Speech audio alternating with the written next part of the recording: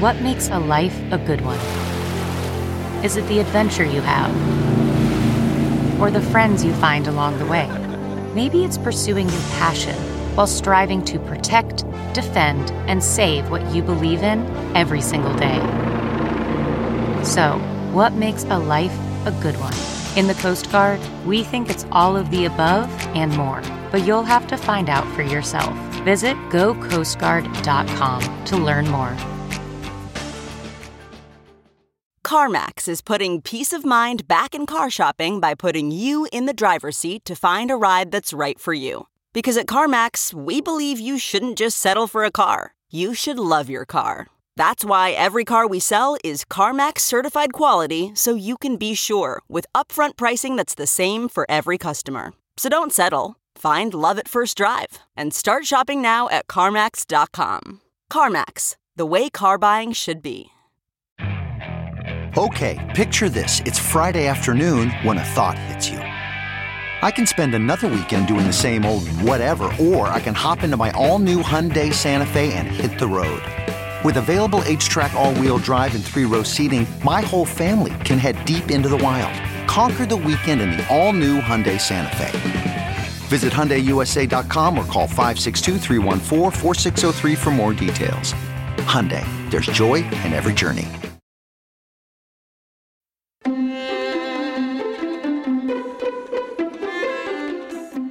From the Jill Schwartz Memorial Library here in sultry Savannah, this is Obscure Season 3, Wuthering Heights. I am your friend, your host, your ear lover, your literary mansplainer-in-chief and Georgianologist, Michael Ian Black, rubbing my greedy little Jewish hands together. Well, first of all, I've been inundated on Twitter with anti-Semitic messages over the last X number of days, several days now, because I referenced and made a joke about the Great Replacement theory regarding these shooters. I said, essentially, if white dudes keep shooting shit up, maybe they should be replaced. And that unleashed a torrent of anti-Semitic abuse on my timeline. So I've been having fun with that, but rubbing my greedy little Jewish hands together because we just met with a management company to manage our short-term rental downstairs, the hovel, as it has been somewhat affectionately called since we moved into the haunted mansion here. But the renovations are now nearly completed, and we will soon be letting it for short-term rentals. If you have any need to come to Savannah, you can stay in my hovel, although it is no longer a hovel. It's quite nice now and very charming and light-filled. But, it's fun to see the progress and talk to the management people, and maybe I'll end up with some income this year, which would be terrific. A little income now and again never hurt anybody. Of course, my annoying dogs will probably ruin that entire enterprise because they never shut up. They never shut up. They're just the worst animals. Jack was a shithead. Squash, even more so. And Oli, my big dog, remains the same level of shithead as he has been since Obscure Season 1, which is a not inconsiderable amount of shithead. As I said, the paperback edition of my book, A Better Man, is out. I'm doing an event here tonight in Savannah at a brewery to talk about it. I can't imagine anybody will be there. Why would anybody be there? But I'll be there. I think my daughter's going to join me, and we'll be sitting around the brewery wondering why nobody wants to hear about my ever so cool contemporary take on masculinity. It promises to be a disappointing evening. But if you're interested, if you're ever in Savannah, the Service Brewery is a terrific spot, called Service because the fella who started it is a former military, still a young guy, and he, got his military buddies to invest. So they call it service because they were all in the service, and a portion of all of their proceeds, I think a not insignificant amount of their proceeds go towards helping wounded service people. So it's a good place. Happy to be going there. Happy to be hanging out there. And hopefully there will be more than myself and my daughter in attendance, although I have no expectations of that. Some more good news on my front. I'm going to Dublin. I'm going to Dublin in a couple months. Just got a call. Hey, you want to go to Dublin to be on a little TV show? And I was like, yeah, I want to go to Dublin. Well, I'll tell you what the TV show is. I mean, I'm literally working one day, which is perfect because, I don't like to do too much, but they got named that tune. They're rebooting. Jane Krakowski is hosting, and I guess they have celebrity contestants, and then the celebrities all said no. So they said, hey, Michael, what about you? Do you want to come over to Dublin? I don't know why they're shooting it in Dublin, but they are.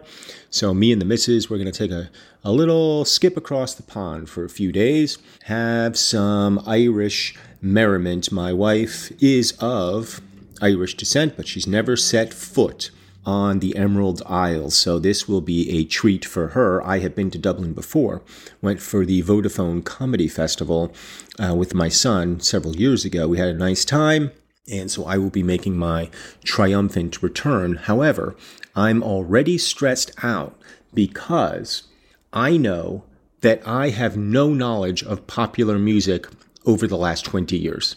Like almost none.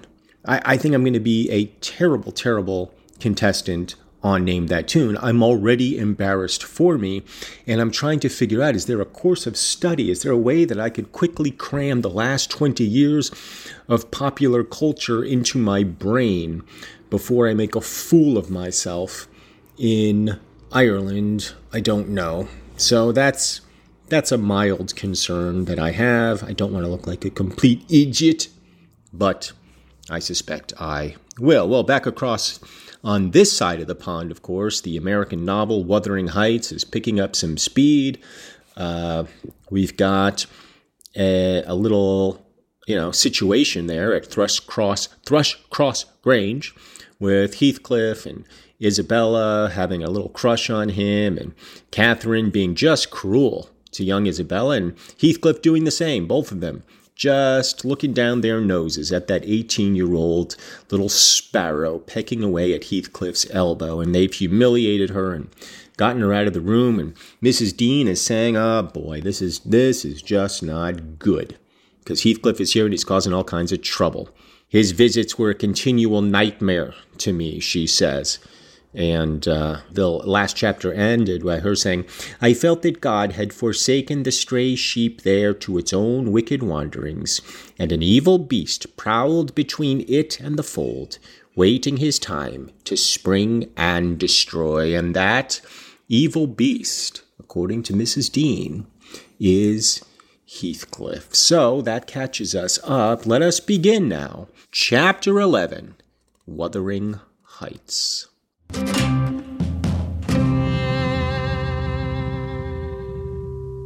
Sometimes, again, Mrs. Dean narrating, because she narrates the whole book, apparently, which I wasn't prepared for when I invented this voice, but now I'm stuck with it.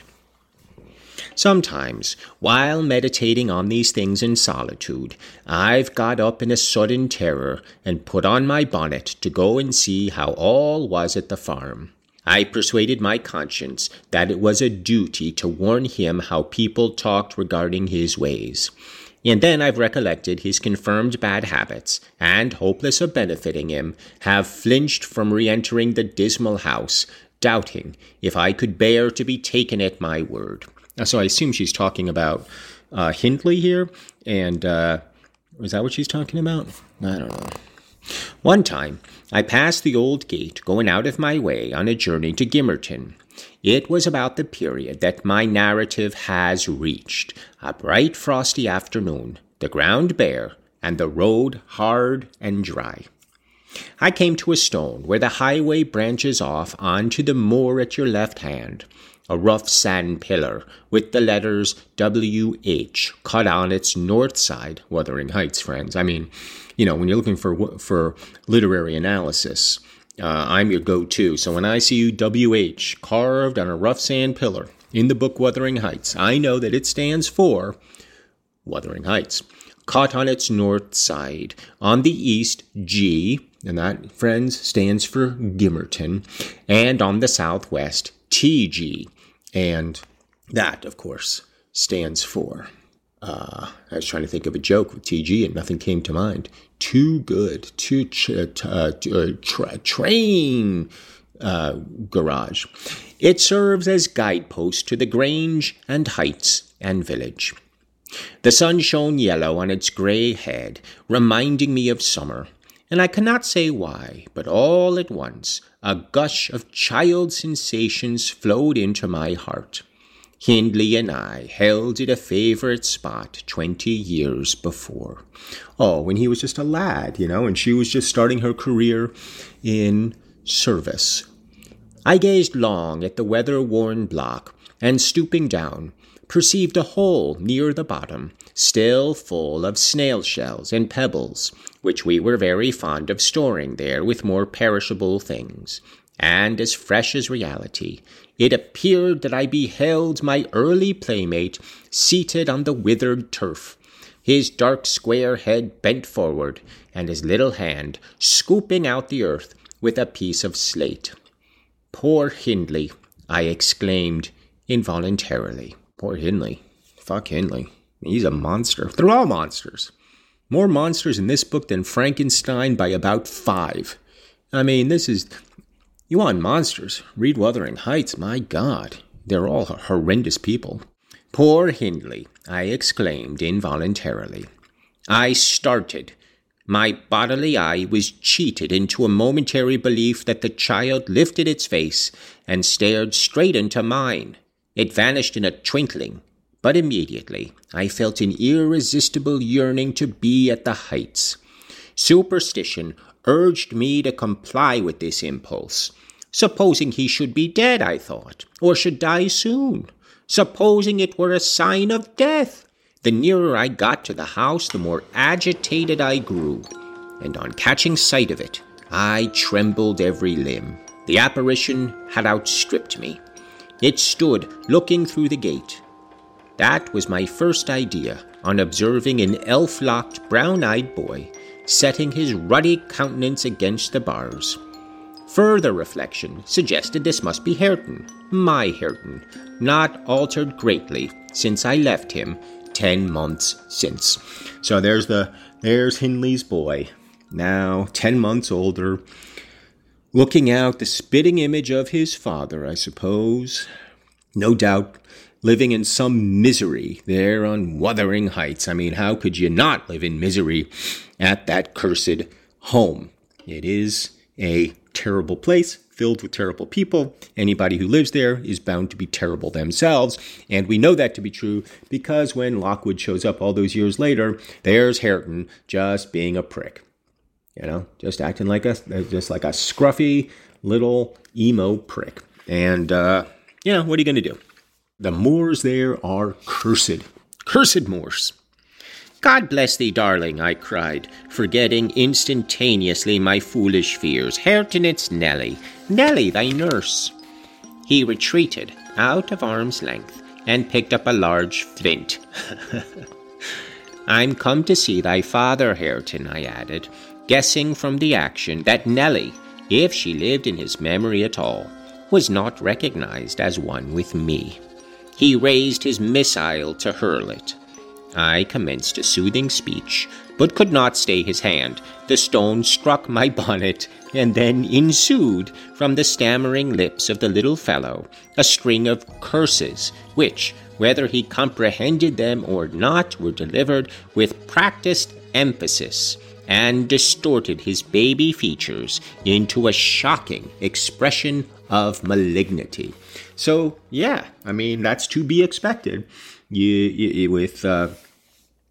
With Hindley as your pa, you're going to grow up hearing just the foulest language when he stumbles home drunk and curses your very existence, when he thrashes you about the head and face, when he dangles you by the foot over the balustrade. You are likely to grow up cursing and cussing yourself with such malevolence in your heart that it is scarce to be believed. And then comes this strange woman bounding up, demanding to see your father, and though you may hate him to the very pit of your soul, you pick up a flint and hurl it at the head of this strange woman. And then you curse her out. Well, to be expected, I imagine. This is just a story of abuse, is it not? Generational trauma, is it not? Maybe it was common in America back then. I don't know. Maybe this is just the way it was in the wild frontiers of our young country. I couldn't tell you. You may be certain this grieved more than angered me. Fit to cry, I took an orange from my pocket and offered it to propitiate him. I guess that probably means to calm him the fuck down. He hesitated and then snatched it from my hold, as if he fancied I only intended to tempt and disappoint him. I showed another, keeping it out of his reach. "Who has taught you these fine words, my bairn?" I inquired. "The curate." "Damn the curate and thee. "Give me that," he replied. "Tell us where you got your lessons, and you shall have it," said I. "Who's your master?" "Devil Daddy," was his answer. "And what do you learn from Daddy?" I continued. He jumped at the fruit. I raised it higher. "What does he teach you?" I asked. "Naught," said he, "but to keep out of his gate. Daddy cannot bide me because I swear at him." "Ah, and the devil teaches you to swear at Daddy," I observed. "Aye." "Nay," he drawled. "Who then?" "Heathcliff." "Heathcliff?" I asked if he liked Mr. Heathcliff. "Aye," he answered again. Desiring to have his reasons for liking him, I could only gather the sentences. "I know. He pays Dad back what he gives to me. He curses Daddy for cursing me. He says I mun do as I will." "And the curate does not teach you to read and write then?" I pursued. "No. I was told the curate should have his..." And then there's a long hyphenate here, just a long dash, and I imagine that is a curse word, and we're going to replace it with the word that that I imagine would be in contemporary language. So, no, I was told the curate should have his fucking teeth dashed down his fucking throat. He stepped over the threshold. Heathcliff had promised that. I put the orange in his hand and bade him tell his father that a woman called Nellie Dean was waiting to speak with him by the garden gate. Well, I mean, if I was Nellie right then and there, I'd probably turn and walk away. I mean, whatever is happening there at Wuthering Heights, it's just no good. You know? It's just poison from dawn to dusk and probably overnight as well. Poison dripping down the gutters, through the vents and into the open mouths of the sleeping men who take their tea at Wuthering Heights. I mean, it's just a foul, foul place, haunted by evil. Evil! Well, let's collect our wits about it, shall we not? Take a little break and return in a moment on Obscure.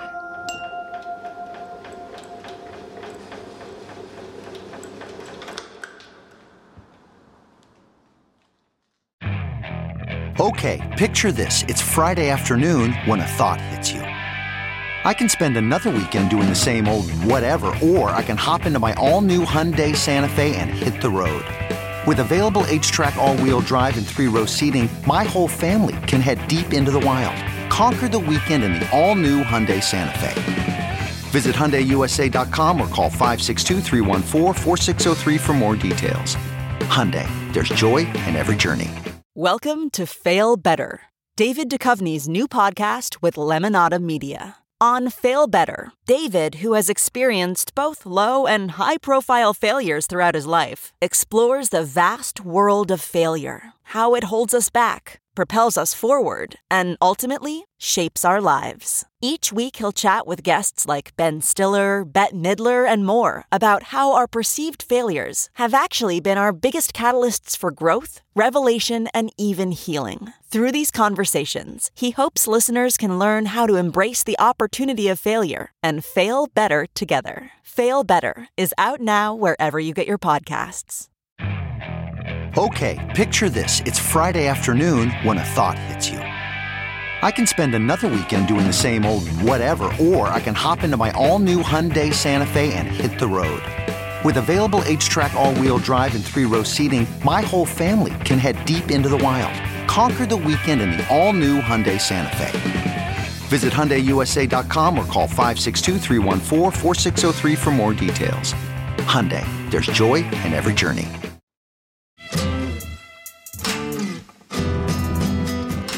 Back on Obscure, Nellie Dean has approached Wuthering Heights to talk to the master of the house.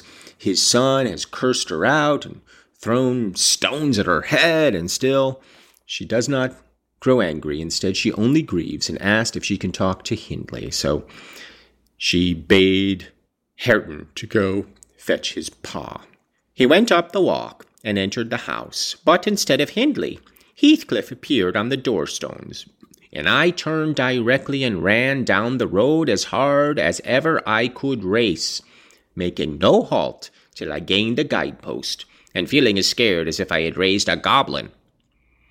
This is not much connected with Miss Isabella's affair, except that it urged me to resolve further on mounting vigilant guard and doing my utmost to check the spread of such bad influence at the Grange, even though I should wake a domestic storm by thwarting Mrs. Linton's pleasure. So she's taking it on herself. She's going to keep the malevolent influence of Heathcliff from corrupting her own home, even though it's going to piss off Catherine. But what can she do?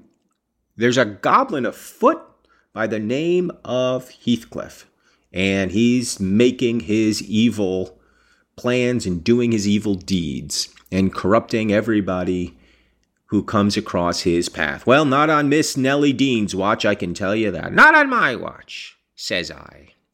The next time Heathcliff came, my young lady chanced to be feeding some pigeons in the court. She had never spoken a word to her sister-in-law for 3 days, but she had likewise dropped her fretful complaining, and we found it a great comfort. Heathcliff had not the habit of bestowing a single unnecessary civility on Miss Linton, I knew. Now, as soon as he beheld her, his first precaution was to take a sweeping survey of the house front. I was standing by the kitchen window, but I drew out of sight. He then stepped across the pavement to her and said something. She seemed embarrassed and desirous of getting away. To prevent it, he laid his hand on her arm. Oh, he's conniving, that Heathcliff. He's conniving, He's saying something to Isabella. He's trying to get under her skin. He's going to ruin that gal. She averted her face. He apparently put some question which she had no mind to answer. There was another rapid glance at the house, and supposing himself unseen, the scoundrel had the impudence to embrace her. "Judas, traitor!" I ejaculated. "You are a hypocrite too, are you? A deliberate deceiver." "Who is Nellie?" said Catherine's voice at my elbow. I had been over-intent on watching the pair outside to mark her entrance. "Your worthless friend," I answered warmly. Warmly I'm taking to mean heatedly, as opposed to with friendship. "Your worthless friend," I answered warmly. "The sneaking rascal yonder. He has caught a glimpse of us. He's coming in. I wonder, will he have the art to find a plausible excuse for making love to Miss when he told you he hated her?"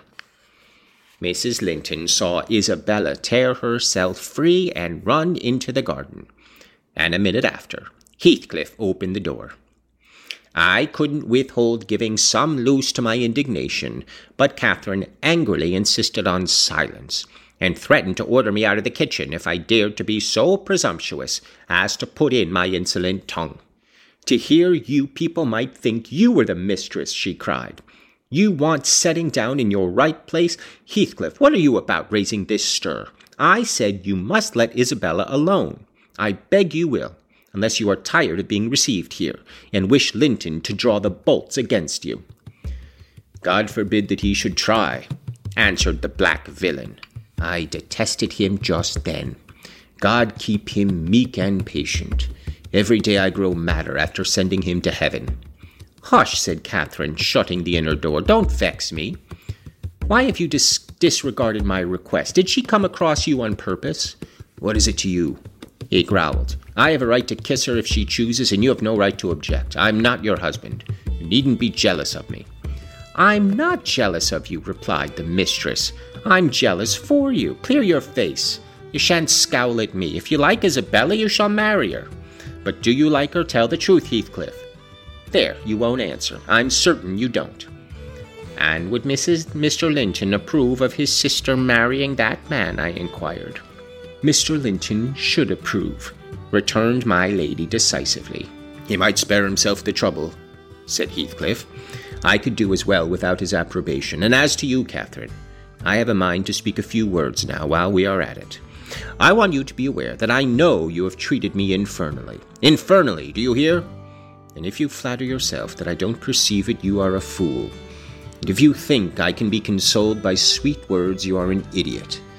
And if you fancy I'd suffer unrevenged, I'll convince you of the contrary in a very little while. Meantime, thank you for telling me your sister-in-law's secret.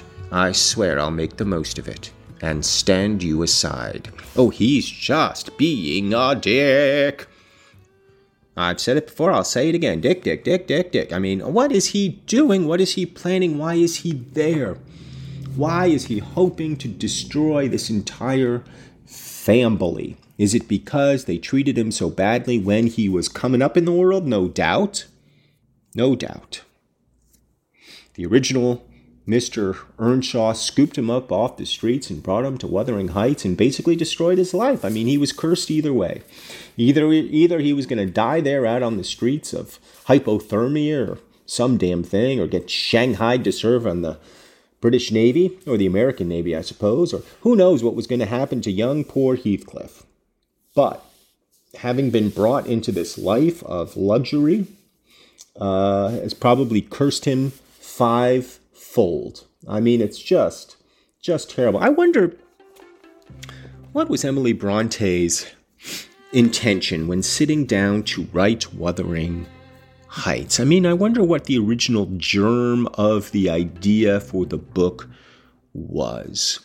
What was she hoping to meditate upon? Some exploration of the darkest recesses of the human heart? No, I don't mean... I mean, Frankenstein sort of did something similar, but in a much gaudier way, you know, with strangulation and monsters and science fiction and, you know, all this horror. But the gloom in the hearts of the Earnshaws and the Lintons and the Heathcliffs here in Wuthering Heights seems to eclipse that of Mary Shelley, because now we're dealing with emotional turmoil. And look, obviously, Frankenstein had and the creature both had emotional turmoil, but there's something more psychological at play here, I think, in terms of her, whatever incited the telling of this tale. I don't know what it was, what inspired him, what miseries inspired this tale. Hard to know. I mean, look, I could look it up, but that would run contrary to everything I hold dear about this podcast. Or I'm supposed to go into it knowing nothing, draw my own conclusions. That's what I'm doing. So he's just said, you know, you treated me like shit. Don't you think I know it? Don't you think I know you treated me like shit? Of course I know. "What new phase of his character is this?" exclaimed Mrs. Linton in amazement. "I've treated you infernally, and you'll take revenge? How will you take it, ungrateful brute? How have I treated you infernally?" "I seek no revenge on you," replied Heathcliff less vehemently. "That's not the plan. The tyrant grinds down his slaves, and they don't turn against him. They crush those beneath them. You are welcome to torture me to death for your amusement. Only allow me to amuse myself a little in the same style, and refrain from insult as much as you are able. Having leveled my palace, don't erect a hovel and complacently admire your own charity in giving me that for a home. Oh, a hovel. We have our own hovel downstairs, and now here's another hovel that Catherine has erected for Heathcliff, however metaphorically. And complacently admire your own charity in giving me that for a home. If I imagined you really wished me to marry Isabella, I'd cut my throat." "Oh, the evil is that I am not jealous, is it?" cried Catherine. "Well, I won't repeat my offer of a wife. It is as bad as offering Satan a lost soul. Your bliss lies, like his, in inflicting misery. You prove it. Edgar is restored from the ill temper he gave way to at your coming. I begin to be secure and tranquil, and you, restless to know us at peace, appear resolved on exciting a quarrel. Quarrel with Edgar, if you please, Heathcliff, and deceive his sister. You'll hit on exactly the most efficient method of revenging yourself on me." The conversation ceased. Mrs. Linton sat down by the fire, flushed and gloomy. The spirit which served her was growing intractable. She could neither lay nor control it. He stood on the hearth with folded arms, brooding on his evil thoughts.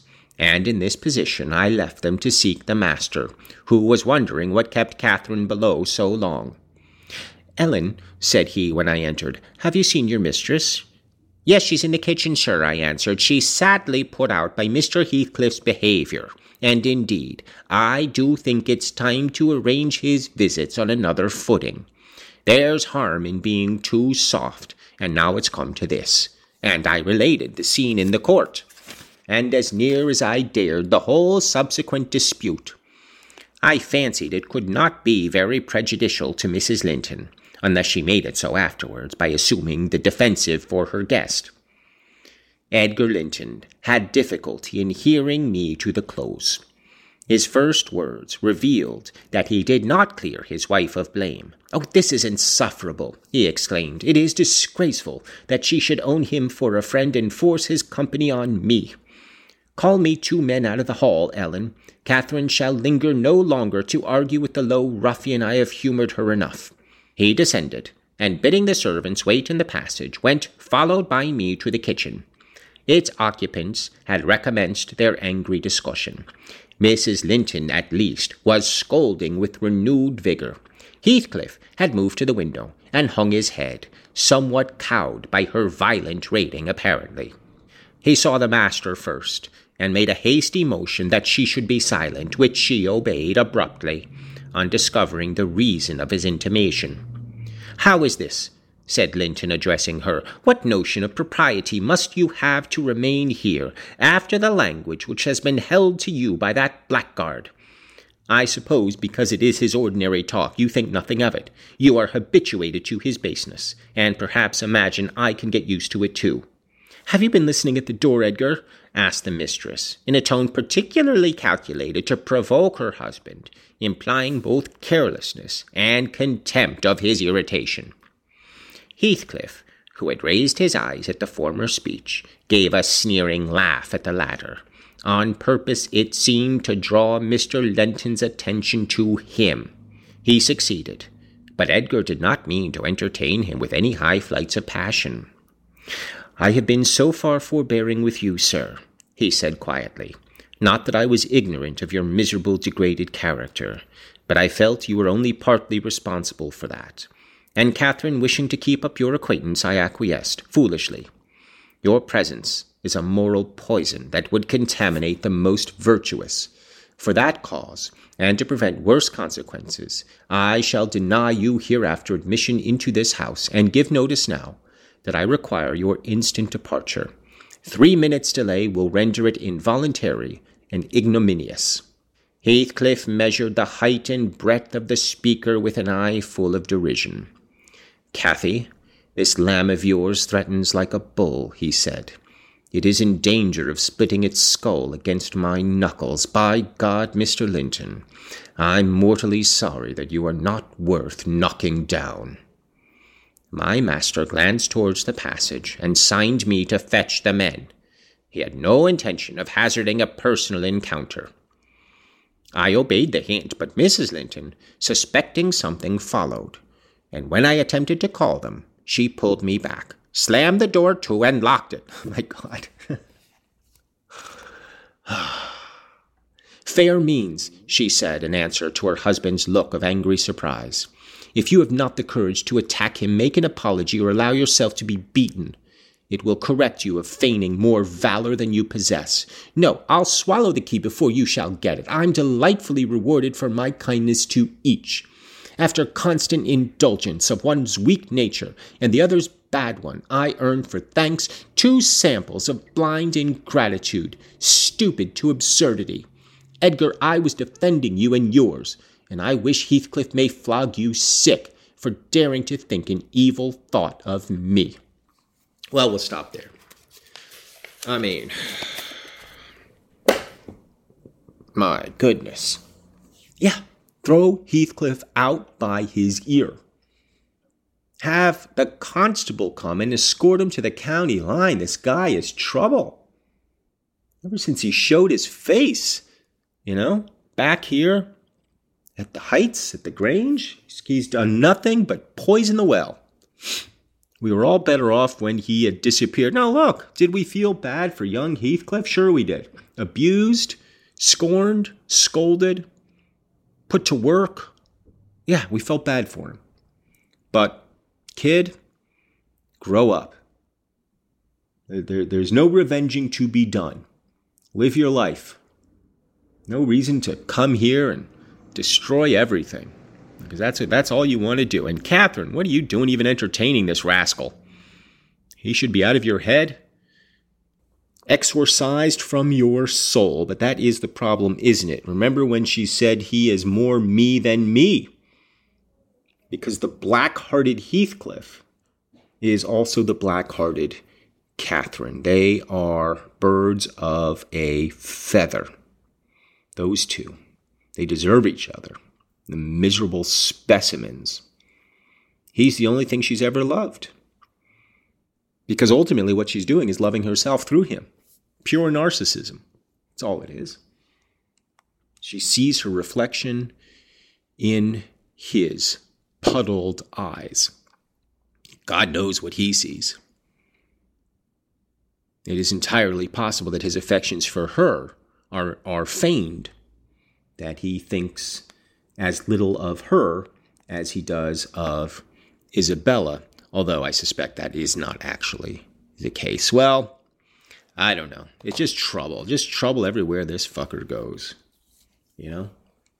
And what can we do, We're in it now. We're in the thick of it. We are in the gloaming of the moors with Heathcliff and Catherine and Linton and Nellie and poor cursing Hareton, that little tyke talking a blue streak every time he opens his mouth. Everybody's just Hindley up there drinking himself to death. Edgar doing his best to keep the peace there at Thrushcross Grange. Oh, it's just a mess. Just a terrible, terrible mess. Well, enjoyable though. That's the thing. It's an enjoyable mess. I like seeing these people suffer. I wish no good for any of them. I'd be happy with a massacre, but I don't think we'll get it. Anyway, let's wrap it up. I will set the book down.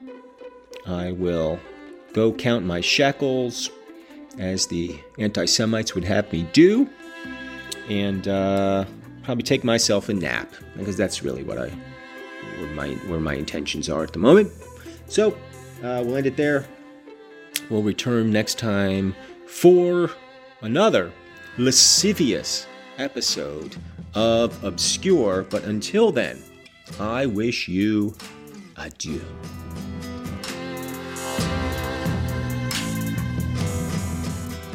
This season of Obscure is produced by me, Michael Ian Black, and Robin Lynn. Our theme music is by Craig Wedren. If you listen and like the show, please help us out with a rating and a review. We want to be obscure, but not that obscure. It's an easy way to support the show. Thanks.